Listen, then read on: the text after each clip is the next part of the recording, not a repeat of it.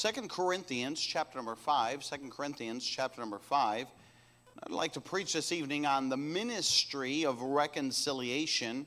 The ministry of reconciliation. 2 Corinthians chapter number 5. And we're breaking from Ephesians. And maybe you're thinking, well, why are we breaking from Ephesians? We finished chapter 1, and then next Sunday night, the youth will be taking over the service, and then after that, it's Missions Month. And so I thought, man, I've got 1 week, and then we're all messed up again. So I was really just thinking about what the Lord had me to preach and praying about it, and really I want to talk about this passage and preach on this passage and think about the idea as a church, what our job, what our responsibility is to reconcile people to the Lord. That's our responsibility. That's our job. And we see that in this passage, 2 Corinthians chapter 5. Look with me in verse number 17. The Bible says this: "Therefore, if any man be in Christ, he is a new creature. Old things are passed away. Behold, all things are become new. And all things are of God, who hath reconciled us to himself by Jesus Christ, and hath given to us the ministry of reconciliation, to wit, that God was in Christ reconciling the world unto himself, not imputing their trespasses unto them, and hath committed unto us the word of reconciliation. Now then, we are ambassadors for Christ, as though God did beseech you by us. We pray you in Christ's stead, be ye reconciled to God. For he hath made him to be sin for us, who knew no sin, that we might be made the righteousness of God in him." Let's stop right there and let's pray. Father, we thank you for your goodness to us. We thank you, Father, for your many blessings. Thank you for the privilege, again, that we have to be gathered in your house. And Father, I pray that you would just use me. I pray, Father, that you would speak through me. God, I pray that you would touch hearts as only you can. And Father, I pray that you would help us to be about your business in reconciling people back to you. Father, we'll thank you for that. God will give you the honor and glory for all that's said and done. In Jesus' precious name I pray. Amen. As we look at the passage this evening, there's really two things that are covered in this passage. The first is that of regeneration. In verse number 17, it says, "Therefore, if any man be in Christ, he is a new creature. Old things are passed away. Behold, all things are become new." And that's really regeneration, a new birth. Being born again is the idea there. And if you're not saved, there's no way to move on to reconciliation if you're not regenerated. If you're not saved, if you're not born again, then that's obviously the first step. And I know that on a Sunday night, it's more than likely most of us here are saved, and I hope and pray that all of us are. But as we look at that, I do want us to understand that. And understand this, that even after we're saved, we still have this wicked flesh of ours to deal with. And that is an annoyance. Boy, wouldn't it have been good if our flesh would have just gone away? It would have, but then I guess we wouldn't be here physically because you wouldn't have flesh. And so I guess that's not possible. But I'm just saying, we deal with our flesh. We fight with our flesh. It is a problematic thing that we have with us all the time. The Apostle Paul wrote it this way in Romans chapter 7. You can note this down, Romans 7:18. He wrote it this way. He said, "For I know that in me, that is in my flesh, dwelleth no good thing, for to will is present with me, but how to perform that which is good, I find not. For the good that I would, I do not, but the evil which I would not, that I do." And that's kind of a confusing passage, but understand this, the bottom line is the Apostle Paul is saying, listen, the things that I want to do, I don't do. And the things that I don't want to do, I end up doing. Why? Because the Apostle Paul had the same problem that we have to deal with, and that is our flesh gets in the way. and it's just my opinion, but I think that the Apostle Paul probably was one of the greatest Christians that lived on this earth. God used him mightily, and that's not to say there's not some others that are wonderful too, but I'm just saying that's just my opinion. And listen, if the Apostle Paul struggled with his flesh, we're going to struggle with ours. I'm just telling you that. Because I do believe the Apostle Paul was a man greatly used of God. And so as we think about all of this, then listen, our ministry is really to reconcile people back to God. And we need to understand that. And that's going to take a lot from us. That's going to be a ministry that every one of us can have and ought to have, because that's what the Bible says here in this passage. Look with me in verse number 18, and we'll get into our message. The Bible says in verse number 18, and all things are of God, who hath reconciled us to himself by Jesus Christ. Notice that phrase. I want us to stop there and understand. I want us to see the man of reconciliation. And what is reconciliation? I thought I wrote that definition down, and I probably did. It's probably elsewhere in my notes, and I'll come across it later. But reconciliation is this. It means to restore to friendly terms. That's what reconciliation is. So two people have a problem or have a difficulty or a misunderstanding, or they get upset with each other, and a third party would step in and help them to reconcile and make amends and become friends again. That is reconciliation. And as Christians, as people that are saved and people that are born again, we have a responsibility to reconcile people back to the Lord Jesus Christ. And the very first thing that he mentions here in verse number 18, he says, and all things are of God, who hath reconciled us to himself by Jesus Christ. What we have to understand and realize is that the world is lost. That's not a real deep statement. All right, we know that the world is lost. But when you think about the fact that the world is lost, understand that they are at enmity with God. Lost people are. I know we come from America, the Christian nation. Many people call us a Christian nation. I don't think that that's probably an accurate depiction of what we really are today, because we've drifted so far from Christianity and we've drifted so far from morality that really that's probably not an accurate depiction of what our country is. And I can tell you this, that you don't have to go very far outside of the doors of our church or outside of the doors of your house before you'll find lost people. What I'm saying is, it's not hard to find people that need reconciled to the Lord Jesus Christ. They're everywhere. You'll run into them on Monday. You'll run into them on Tuesday. You'll see them everywhere. And listen, our responsibility as Christians is to recognize that and know that, hey, they are sinners. Go with me to Ephesians chapter number 2. Ephesians chapter number 2.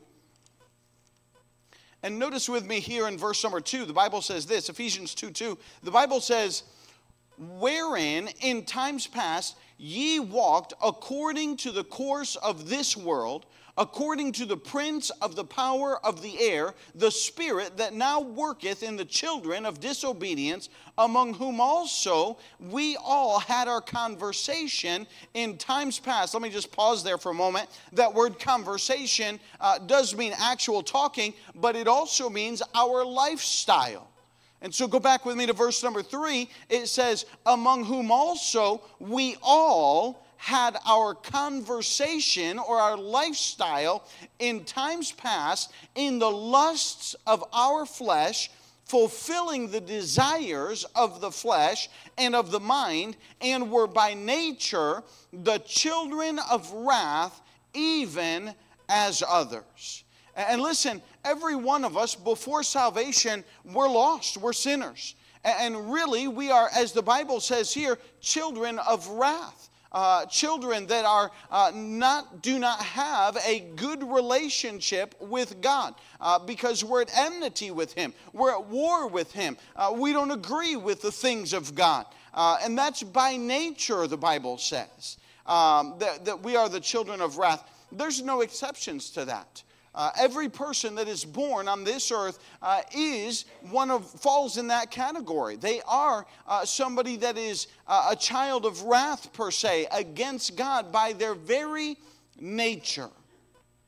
The Bible says in James chapter 4 and verse number 4, it says, "Ye adulterers and adulteresses, know ye not that the friendship of the world is enmity with God? Whosoever therefore will be friend of the world is enemy of God." And the idea of that is adopting worldly philosophies into our life and living according to those worldly philosophies instead of living by godly principles that are written in His Word. And so the Bible makes it very clear that, hey, listen, we don't want to be enemies of God, but if we're not saved, we are by very nature the children of wrath. We're against God. The things that we do, the way we live our life, the things that come into our life, they are not pleasing to God. And everyone that is not saved falls into that category. So you have the man of reconciliation. That would be those that are lost and need to be saved. But not only the sinners, but notice with me back here in 2 Corinthians chapter 5, and verse number 18, the Bible says, "And all things are of God, who hath reconciled us to Him," or to Himself, "by Jesus Christ." And there is a Savior, and that is the man of reconciliation. The man that needs reconciled is the lost person, the sinner, and the way to be reconciled is through the Savior. I enjoyed that offertory special. I didn't know they were going to play that, and I had already put this in my notes. So go with me to Luke chapter 19, and you'll enjoy this as soon as we hit that. Luke chapter 19. And look with me at this passage just for a moment, because I want you to see this. We're not going to spend a lot of time here, but I do want you to see, it is the story of Zacchaeus, the wee little man, the little offertory that was played, all right? I don't know if you sang that song in Sunday school. I'm not going to sing it for you tonight, but Luke chapter 19 records that for us. We're talking about the fact that, hey, there are sinners that need reconciled to the Savior, or through the Savior, and then there's the Savior.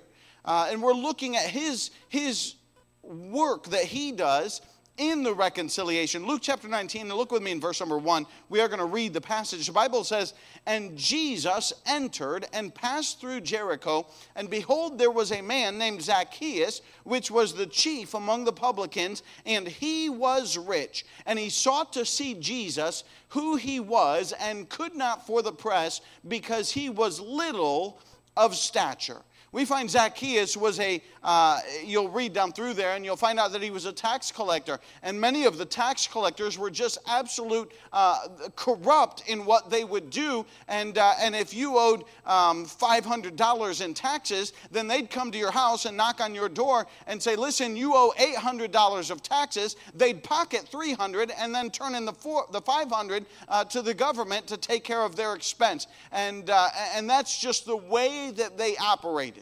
That was normal for them. And they were very corrupt. And so Zacchaeus was a very corrupt man. And the reason that he was rich is because he had taken so much money from those people. Look with me in verse number 4. "And he ran before and climbed up into a sycamore tree to see him, for he was to pass that way." Why would Zacchaeus have an interest in Jesus? I don't think it was because he knew he was going to get saved that day. I think it was probably more likely he had heard of the miracles that were done. Jesus, when he went through the areas, I mean, there was quite a commotion. I mean, he was the biggest thing that was going on in those days in that area. Have you heard? Hey, this guy healed a blind man. Hey, last week he was over here and a leper was cleansed. And last week he was over here and a deaf man was made to hear and a lame man was made to walk. And there was this great publicity with Jesus Christ, so that Zacchaeus was like, man, I got to see this guy. You know, I mean, this is interesting. I mean, he caused quite a stir wherever he went. So here's Zacchaeus with this interest, and he climbs up in the sycamore tree so that he can see Jesus. Look with me in verse 5. And when Jesus came to the place, he looked up and saw him and said unto him, Zacchaeus, make haste and come down, for today I must abide at thy house. Boy, what an amazing verse, to be honest with you. Here you have Zacchaeus, the publican, the tax collector. The people did not like him. He was despised of the people, to be honest with you. And here the Savior comes by and he calls him out by name, Zacchaeus, today I'm coming to your house. And I mean, I'm sure his face just like, whoa, wait a minute, he just called my name. He knows who I am, and he just called me. And look with me in verse number 6. And he made haste and came down and received him joyfully. And when they saw it, they all murmured, saying that he was gone to be guest with a man that is a sinner. And Zacchaeus stood and said unto the Lord, Behold, Lord, the half of my goods I give to the poor. And if I have taken anything from any man by false accusation, I restore him fourfold. And Jesus said unto him, This day is salvation come to this house, for as much as he also is the son of Abraham. For the Son of Man is come to seek and to save that which was lost. And listen, that day Jesus Christ went to Zacchaeus' house, and that day Zacchaeus was born again. Praise the Lord for that. You know that because, listen, the change that was wrought in his life. He said, man, if I've taken from somebody, I'm going to give it back to him, and I'm going to give my wealth to the poor, probably because he didn't even remember all the people that he had taken from. And he knew it. He was convicted in his heart, and his life was changed. But you think about all of that, and understand this, that Jesus, at the end of that passage, said, For the Son of Man has come to seek and to save that which was lost. And I thank God that he came looking for lost people like you and I. And that he cared enough to die on the cross of Calvary to take our sins and take our place. And I'm just telling you that the man of reconciliation is Jesus Christ, and he is the only one that can save anyone. We, of course, know that, but we see the man of reconciliation. We see the sinners that need saved. We see the Savior that does the work of salvation. Go back with me to 2 Corinthians, to our text, verse number 5. And notice with me, verse number 18. Notice with me the latter phrase there in that verse. The Bible says, and hath given to us the ministry of reconciliation. Let me just stop right here and let me define the word ministry for you. I got a real simple definition. Ready? The word ministry simply means work. That's what it means. That's the most basic definition, and a lot of people have a lot of ideas about what ministry is, but the bottom line is that ministry ultimately is defined as work. And you see here, the Bible says that God has given us the ministry of reconciliation. In other words, the job that God wants us to do is to reconcile lost people like Zacchaeus back to the Lord. That's our responsibility.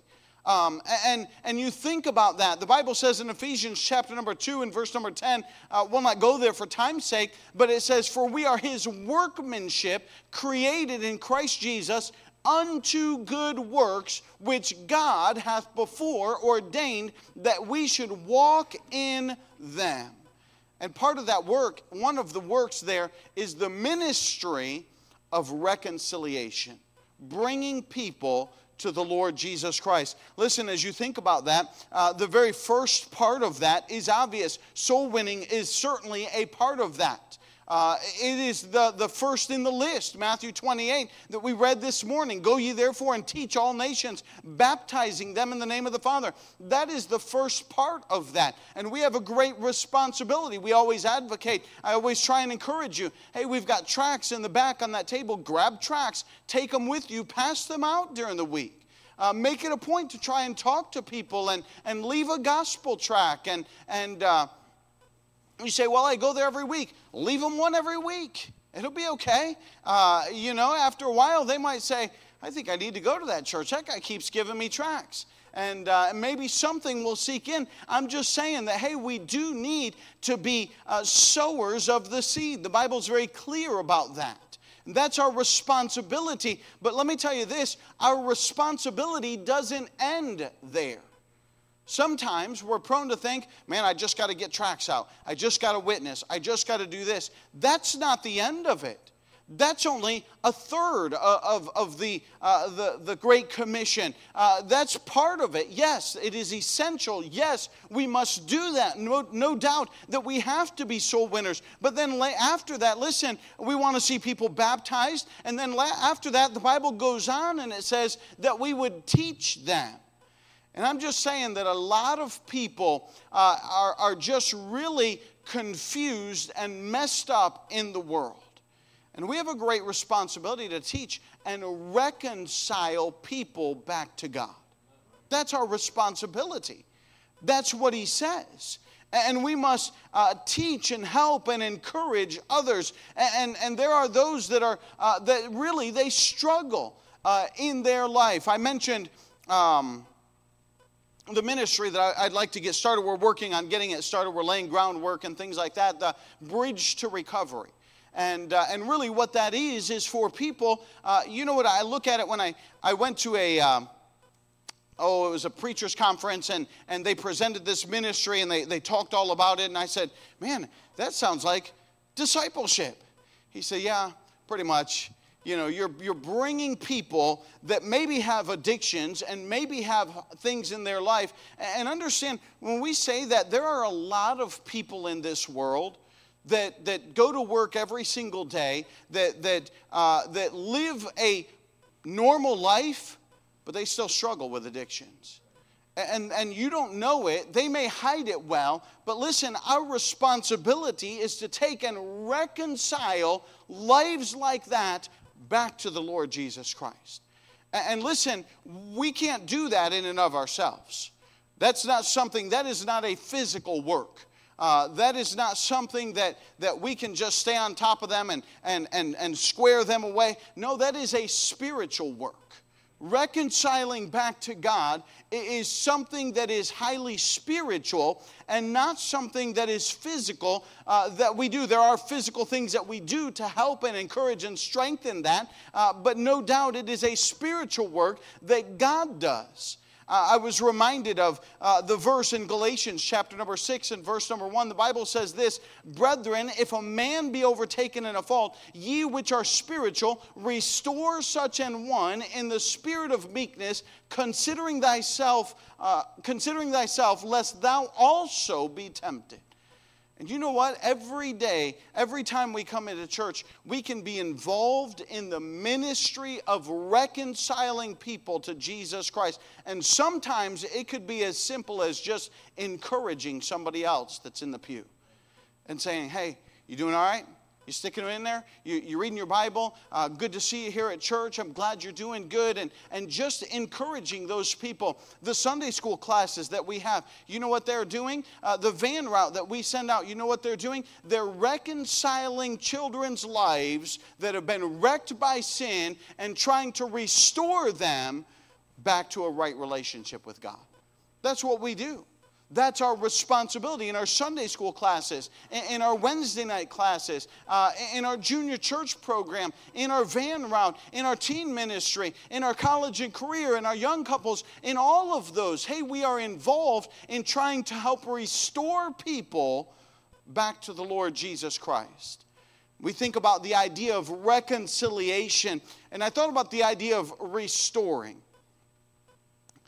And I thought of this illustration, and bear with me if you're not sorry ladies, if you're not a car person, it is what it is, but I'm a car kind of guy.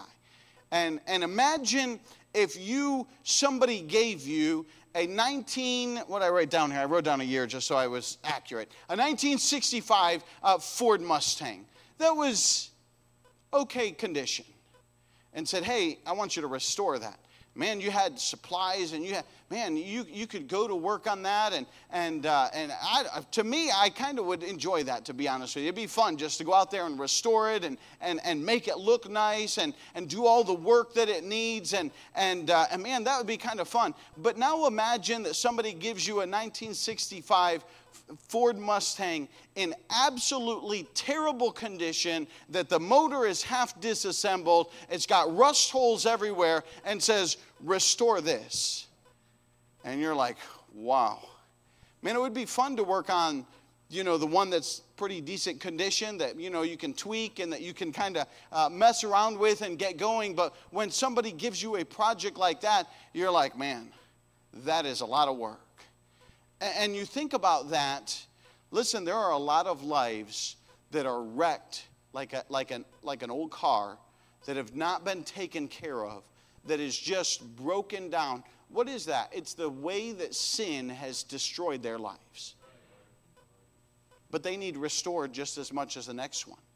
And we ought not steer away from one or the other because, well, that's more work. Hey, listen, God gave to us the ministry of reconciliation. And He didn't say, hey, just pick the nice cars and restore them. Just pick the nice lives and restore them, because after all, that's an easier job. No, He gave to us a ministry of reconciliation, and He Himself exemplified it in the lives that He restored and in the people that He touched. And listen, God went after all people, and He looked for those that needed restored. We find the ministry of reconciliation and restoration. And I want you to understand that, hey, we need to be involved in restoring and helping people get their lives on the right track for the Lord Jesus Christ. You say, great, wonderful. How do we do that? Man, I'm so glad you asked me that. I knew you were going to ask me that. So look at verse number 19. He says, to wit, that God was in Christ, reconciling the world unto Himself, not imputing their trespasses unto them, and hath, notice this, committed unto us the word of reconciliation. Listen, God gave us a manual to reconcile people back to Him. I bought my first car. It was an Oldsmobile Omega, and I think I paid $200, $250 for it, and it had sat in a field for years. It was an absolute rust bucket. And me being the wonderful mechanic I am, you know what I did? I went down, I bought a battery, I put it in it, and I drove it for a couple of years. I didn't fix anything on it. Why? Because it was too much work, man. I mean, I am not kidding you. The door was all rusted, and it literally flapped in the breeze when I drove down the highway. I'm not kidding you. It was that bad. But that thing ran. But you know what? That thing wasn't very reliable. I remember many a times going out and going to put my key in and start it. And why wasn't it reliable? Because I never took the time to restore it. I never put really any effort into it, except for when it absolutely broke down and left me abandoned. And I thought, boy, I reckon I ought to put some work into this thing and find out what's wrong with it and put some money into it, and I would fix it. And so I did that for years. But listen, the idea there is, I remember when I bought my first car, my dad said, hey, I want you to go down and you want to go to the hardware store or to the automotive store and buy a Haynes manual for it. He said, you're going to need that. I know this is going to blow you guys away, but this was before YouTube existed. You didn't just go to YouTube and say, how do you fix this, Siri? And Siri would just pull up a video and show you, here, do this, this, this, this. And so I went down and I bought a Haynes manual for my car. The next thing my dad said to do, I don't know that was really, I guess it wasn't terrible advice, but I don't know that I recommend it. But he said, everywhere you see the word special tool, he said, just cross it off and write the word big hammer. He said, that'll work. I said, okay. So I did a lot of fixing on my car. But you know what that manual meant to me? Man, every time something went wrong on my car, you know what my dad said? Go get your book. I went and get my book. And he says, what's it doing? And I said, well, I put the key in, and it goes, rah, rah, rah, rah. He said, then turn to the back. And you in the back of the book was troubleshooting. And you look in the book, and it says, your car turns over, but it will not start. And it will tell you all the steps that you need to take to find out what is going wrong with your car. And working my way through that manual, I could find out, oh, this is what needs repaired. This is what needs replaced. And these are the things that I need to check. And I would check those things, and I would learn all of these things. Listen, God did not leave us without a manual for our life. He gave us the Bible. And listen, it is good for reconciling your life, but it's also good for reconciling other people's lives back to God. He gave us the manual that we need so that we can go back and find out what is the problem. Not everyone deals with the same problems that you do. Not everyone deals with the same difficulties that you do. But I tell you what, we have a book, the Word of God, that tells us how to fix man's problem. And the Bible says in Hebrews chapter 4 and verse number 12, for the Word of God is quick and powerful and sharper than any two-edged sword, piercing even the dividing asunder of the soul and spirit and of the joints and marrow, and is a discerner of the thoughts and intents of the heart. You will not find a better tool suited for reconciling people to Jesus Christ than the Word of God. And we need to go back and find, hey, how do we handle these things? And how do we take care of these things? Go with me to Matthew chapter 4. I've referenced this many a times. And many times I just reference it. But go with me to Matthew chapter 4. Matthew chapter 4 is the temptation of Jesus Christ. Matthew chapter 4. And look with me in verse number 1. Matthew chapter 4 and verse number 1. The Bible says, then was Jesus led up of the Spirit into the wilderness to be tempted of the devil. And when he had fasted 40 days and 40 nights, he was afterward and hungered. And when the tempter came to him, he said, if thou be the Son of God, command that these stones be made bread. Notice in verse number 4, and he answered and said, it is written, man shall not live by bread alone, but by every word that proceedeth out of the mouth of God. Notice with me, there's another temptation in verse 5. Notice with me, 5 and 6. Notice with me in verse number 7. He says, Jesus said unto him, it is written. There's another temptation in verses 8 and 9. Notice with me in verse 10. Then saith Jesus unto him, get thee hence, Satan, for it is written. Listen, you can underline in your Bibles those phrases, it is written. If Jesus Christ himself, the perfect Son of God, used the Bible to defend himself against the temptations of the world, how much more ought we to do the same? And I'm just telling you, we started this message with, hey, we all deal with the flesh. We all have these problems that we deal with. And I'm just telling you that the Word of God will help you to overcome those temptations in your life. And maybe you're helping somebody else. Maybe you're encouraging somebody else. Hey, listen, maybe you need to find some verses and recommend that they memorize them, that they read them, that they study them and say, hey, here's a good verse for you. I think it'll be a help to you. If they're interested in being helped and interested in having their life reconciled, then maybe that's a good idea to go about that. I'm just saying that the Word of God is the manual that will tell us how to fix our life and to keep us right with God. And we know that. But listen, the world out there doesn't know that. The people that struggle with sin, many times they don't know that. The people that maybe they're saved and they still struggle with things. Hey, listen, they also need to know that. Go with me to one other passage, Matthew chapter number 17. And I want you to see this as well, Matthew 17.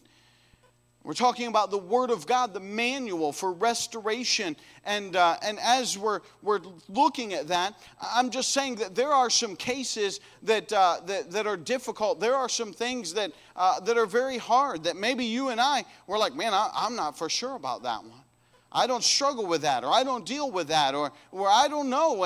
And listen, sometimes there are some hard cases, and there's some people that need help more than even possibly we could give them. But notice with me in Matthew chapter 17 and verse number 18, we won't read the whole passage, but notice there in verse number 18 that well, let's just read it. The Bible says, "And Jesus rebuked the devil, and he departed out of him, and the child was cured from that very hour." Notice verse 19. "Then came the disciples to Jesus apart and said, 'Why could we not cast him out?' And Jesus said unto them, 'Because of your unbelief. For verily I say unto you, if ye have faith as a grain of mustard seed, ye shall say to this mountain, Remove thence to yonder place, and it shall be removed, and nothing shall be impossible unto you.'" Notice verse number 21. "Howbeit this kind goeth not out but by prayer and fasting." Listen, he rebukes them for their unbelief, for their lack of faith. But then he finishes out with verse 21 and he says, "This kind goeth not out but by prayer and fasting." And I'm just saying that sometimes it's going to be necessary in our life that we're going to deal with stuff that we're going to have to say, you know what? I'm going to have to pray and fast about this. What does that mean? That we're going to give up food. That we're going to say, you know what, I don't want to give up food. It's not to lose weight. It's not for health reasons, but it's for spiritual reasons. That we're going to say, you know what, I'm going to take this to God. And there are things that God can do that we simply cannot do. And we can get them done not because of our strength, not because of our ability, but because we go to God and we say, "God, I'm serious about this. I'm so serious that I'm going to fast. I'm going to give up food. And I'm going to make this a matter of prayer in my life." He said there in verse number 21 that this kind, it was a demon-possessed, it was a person that had a demon in him. And he said, listen, this kind, this demon, they don't go out easily. There's something about that makes it harder. And the only way to take care of it is by prayer and fasting. And he talks about in 1 Corinthians or 2 Corinthians chapter number 10, he talks about pulling down strongholds. And listen, that our weapons are not carnal weapons. We're not fighting sin with carnal warfare. We're not going out and attacking sin with carnal things. We're attacking sin, and we're attempting to reconcile people through prayer and through the Word of God. And listen, if we're going to be effective, hey, we got to spend time in prayer. We got to spend time in the Word of God. We've got to pray that God would help people's lives to be changed. Their lives would be made different. And he said very clearly that this kind goeth not out but by prayer and fasting. Then notice with me, you can just note it down in 1 Peter chapter 2 and verse number 2 and 3. The Bible says, "As newborn babes desire the sincere milk of the word, that ye may grow thereby, if so be ye have tasted that the Lord is gracious." You know, a curious thing about children and babies is they grow right before your very eyes, but you don't notice it. You don't even really see it. I remember all the time my kids, you know, we would leave for years and we'd come back and everyone would be like, "Man, your kids have gotten so big." And I'm thinking, I didn't see it.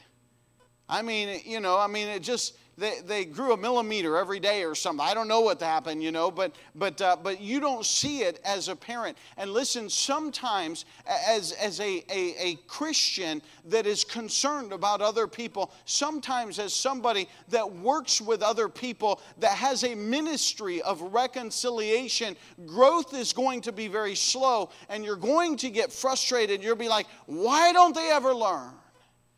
But hey, you just be patient. Because just like you don't see your own children grow, and just because you don't see the growth that is taking place, does not mean it's not happening. And we need to be patient. We need to continue to work, as the Bible says, as newborn babes desire the sincere milk of the word, that ye may grow thereby. I'll just throw this out there. I just can't help it. I'm sorry. But most of the modern Bibles add to that, unto salvation. We don't grow unto salvation. We are saved. Praise the Lord for that. But we ought to grow spiritually. And spiritual growth comes, and sometimes, hey, it's going to require patience. Sometimes it's going to require prayer. Sometimes it's going to require just encouraging and helping and strengthening the brethren. Hey, this is the ministry of reconciliation. And I've said many times, hey, we want to see our church grow, most definitely. But you know what? We want that slow, steady growth like a child would grow. That shows people getting saved, people coming into the church, and they're just getting established, and they're growing, and they're learning, and they're growing closer to the Lord. Hey, listen, the ministry of reconciliation is not an overnight ministry. It takes time. It takes work. It takes effort. It is a ministry. I defined a ministry as work. That's exactly what it is. We find the man of reconciliation. That's those that are lost, need reconciled through the Savior. We see the ministry of reconciliation. That is what we are involved in and what we do. And the manual for restoration, the Word of God that we have, that God has given us. And I'm just saying that, hey, listen, everyone can be involved in the ministry of reconciliation. Just encouraging one another, strengthening one another, praying one for another.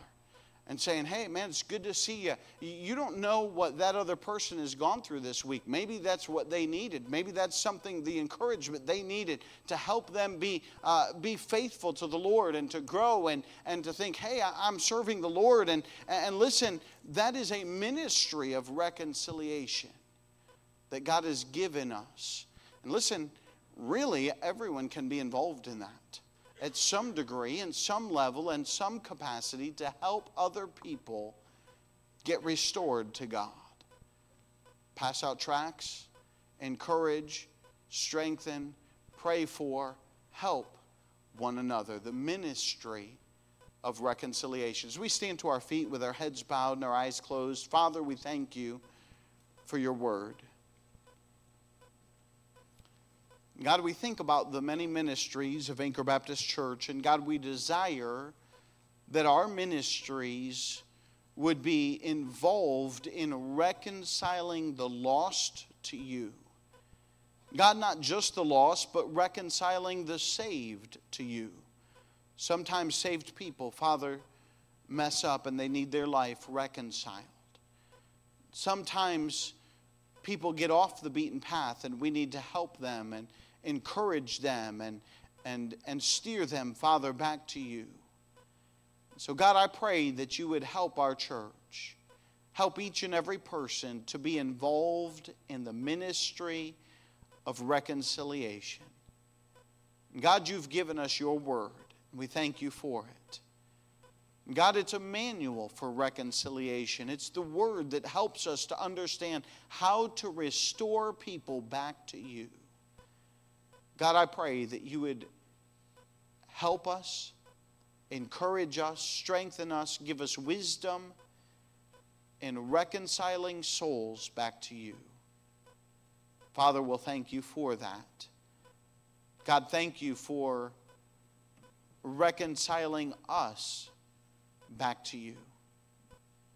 God, I pray that you'd help us to reconcile others back to you. Father, we ask all of these things in Jesus' precious name, I pray. Amen. As the piano